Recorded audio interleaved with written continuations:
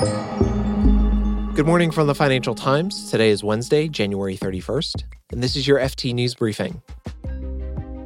Microsoft had a stellar fourth quarter, and the global economy is doing better than expected.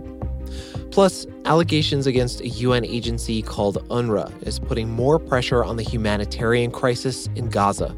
Within Gaza itself, what UNRWA is doing is described to me by almost everybody as indispensable. For many people in Gaza, UNRWA food, UNRWA vaccinations, UNRWA medicine is pretty much the only way that they're managing to survive. I'm Mark Filipino, and here's the news you need to start your day.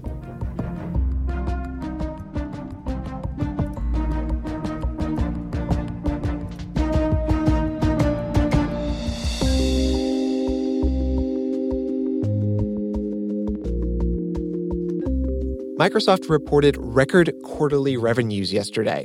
That's thanks to strong demand for its cloud computing services and excitement about the company's investment in artificial intelligence. But investors couldn't get excited about the report itself. Shares fell more than 1% in after-hours trading yesterday. Meanwhile, Google's parent company Alphabet had more of a meh day when it reported earnings. Its ad revenue came in just shy of Wall Street's expectations. And just shy is a big deal when the division makes up roughly 80% of Alphabet's top line. The miss sent the company's shares down by as much as 5% in after-hours trading. But it wasn't all bad for Alphabet. The company closed out 2023 with stronger than expected growth, thanks in large part to its Google Cloud Services business.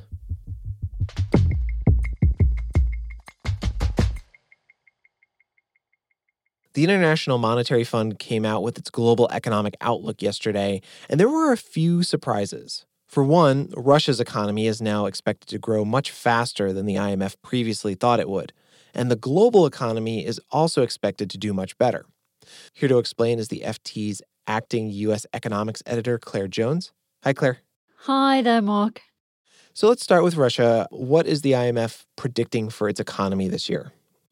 So, its forecast for Russian growth in 2024 has been upgraded in a massive way. It's now expecting the Russian economy to grow by 2.6% in 2024. That's more than double the level it was expecting back in October. However, there's another facet of this. Ukraine's allies have imposed a lot of sanctions on Russia. Now, there will be question marks with these forecasts about the degree to which those sanctions, which were supposed to damage the Russian economy, are actually having the desired impact. Well, that's an enormous jump considering all those sanctions that were supposed to damage Russia's economy. Why is the country doing so well? Well, one reason why you're seeing quite quick growth in Russia is because it's a war economy. That means, manufacturing is having to, have a lot of investment made into it by government spending to meet what the defense requirements are. So that boosts the economy.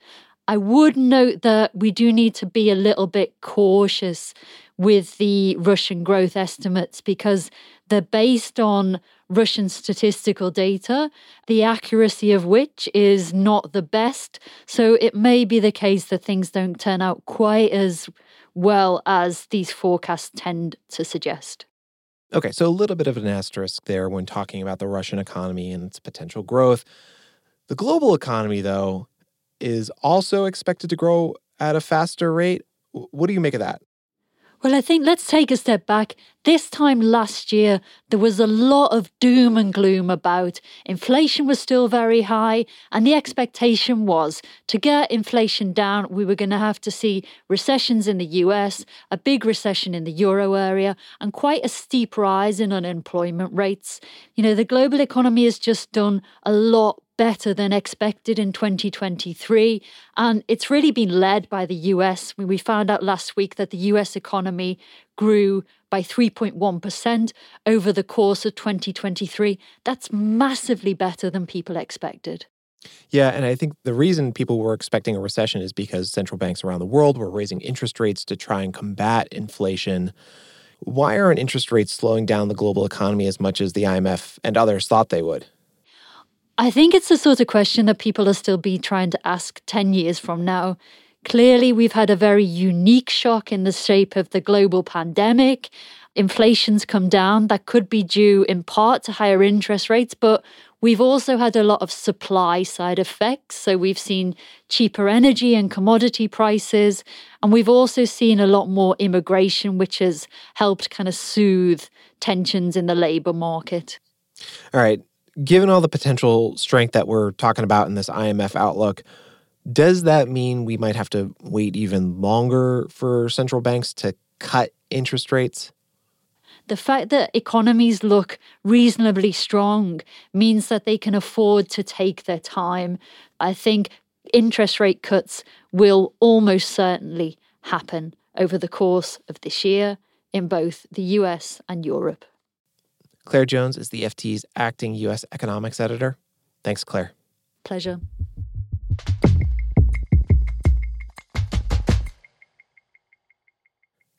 Violence in the Red Sea has pushed diesel prices up to a nearly 3-month high. Houthi rebels have been attacking ships over the past several months, and the latest caused fuel tanker rates and diesel prices to jump. For context, freight rates are already at levels not seen since the pandemic, but one source said that they've doubled over the past week for the largest tankers. The ongoing attacks mean that even more ships might get rerouted around the Cape of Good Hope, which would in turn continue pushing up prices.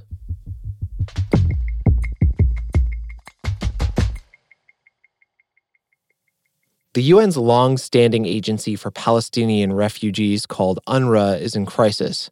Staff members in Gaza are accused of being involved in the October 7th attacks on Israel. The UN has since fired these employees and started an investigation. But the seriousness of the allegations have led major donors to pull funding from the organization. And the UN is warning that operations at the aid agency could end in a matter of weeks. I'm joined now by Mehul Shrivastava. He's covering the Israel-Hamas war for the FT. Hi, Mehul. Hi, how are you? I'm doing all right. Mehul, walk us through some of the allegations. So the allegations have not been made publicly. There's a dossier that Israeli intelligence created from signal intercepts and other such things, within which they claim that they've identified 12 people within Gaza who were employees at UNRWA who were involved in the October 7th cross-border raid, where about 1,200 people inside Israel were killed and 240 people were dragged back as hostages. These are Israeli allegations for which we have not seen any evidence. But on the other hand, the international community has taken these incredibly serious allegations incredibly seriously. The United States, which is the primary funder for UNRWA, said it would pause disbursement of any more aid in the near future while this investigation continues. 14 other countries have followed. So you now have about a $444 million hole in UNRWA's $1.2 billion budget. Now, before we get into what this means on the ground, Mehul, can you tell me a little bit more about UNRWA and its roots? I mean, it's a long history. It's been around for about 75 years now. It was set up in 1949 by the United Nations because it had become clear that the outcome of the 1948 war had resulted in the displacement of about 750,000 Palestinians. These people needed aid as refugees, but also had a special status as Palestinian refugees. So this agency cares only for Palestinian refugees, and over time, as the refugee problem has grown because people have children, the number of people that it cares for has gone up to about 5 million or so. It runs schools, it runs hospitals, it runs vaccination, training programs, etc. But essentially the idea is this agency exists to take care of the refugees until the refugee problem has a political solution. What has Israel's relationship or view of UNRWA been? Israel's had a very combative relationship with UNRWA, especially in the last 20 years as its governments have grown more right-wing. At the core of its objections to UNRWA is the fact that it entrenches the Palestinian refugees and increases their numbers by allowing the descendants of refugees to be registered. But the other objections they have have been more specific. The idea that some UNRWA schools have used textbooks that valorize armed resistance to Israel and its occupation. They have in the past made quite serious allegations about UNRWA facilities being used during combat by Hamas terrorists. Okay, Mehul, with that in mind, just how vital has UNRWA been during this current war between Israel and Hamas? Within Gaza itself, what UNRWA is doing is described to me by almost everybody as indispensable. A lot of its schools have become shelters with tens of thousands of people sheltering in as many of them they can. And for many people in Gaza, of whom about 1.8 million have been displaced from their homes, UNRWA food, UNRWA vaccinations, UNRWA medicine is pretty much the only way that they're managing to survive. Yeah, so if Israel's accusations prove to be correct and they eventually lead to UNRWA shutting down completely, what would happen to refugees in Gaza? It's a very complicated answer because nobody's expecting that UNRWA will collapse. But were it to stop operations for even 1 week in Gaza, the UN has already warned that Gaza is on the verge of famine. We spoke to 2 people in Gaza. One of them said that all they have to live on is food coupons from UNRWA. The other person talked about the blankets and the food and the sugar and the milk and flour that they received. It's not clear how they would get any basic needs like food or water for their children or for themselves. So I think there are countries that are waiting for the investigation to be completed, but the damage to UNRWA's finances and in many ways to its image have already been done. Mehul Shrivastava covers the Israel-Hamas war for the FT. Thanks, Mehul. Thanks.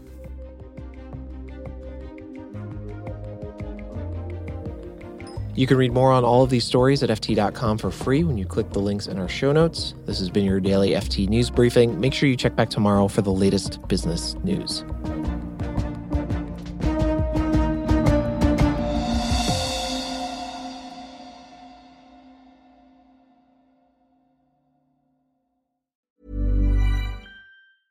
Small details are big surfaces. Tight corners are odd shapes. Flat, rounded, textured, or tall.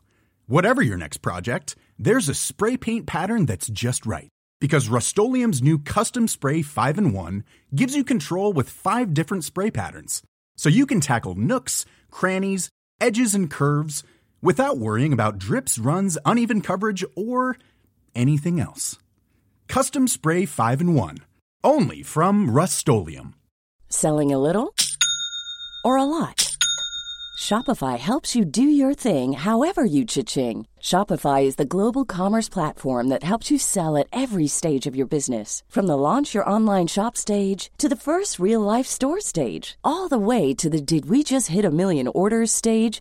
Shopify is there to help you grow. Shopify helps you turn browsers into buyers with the internet's best converting checkout. 36% better on average compared to other leading commerce platforms. Because businesses that grow, grow with Shopify. Get a $1 per month trial period at shopify.com/work. Shopify.com/work.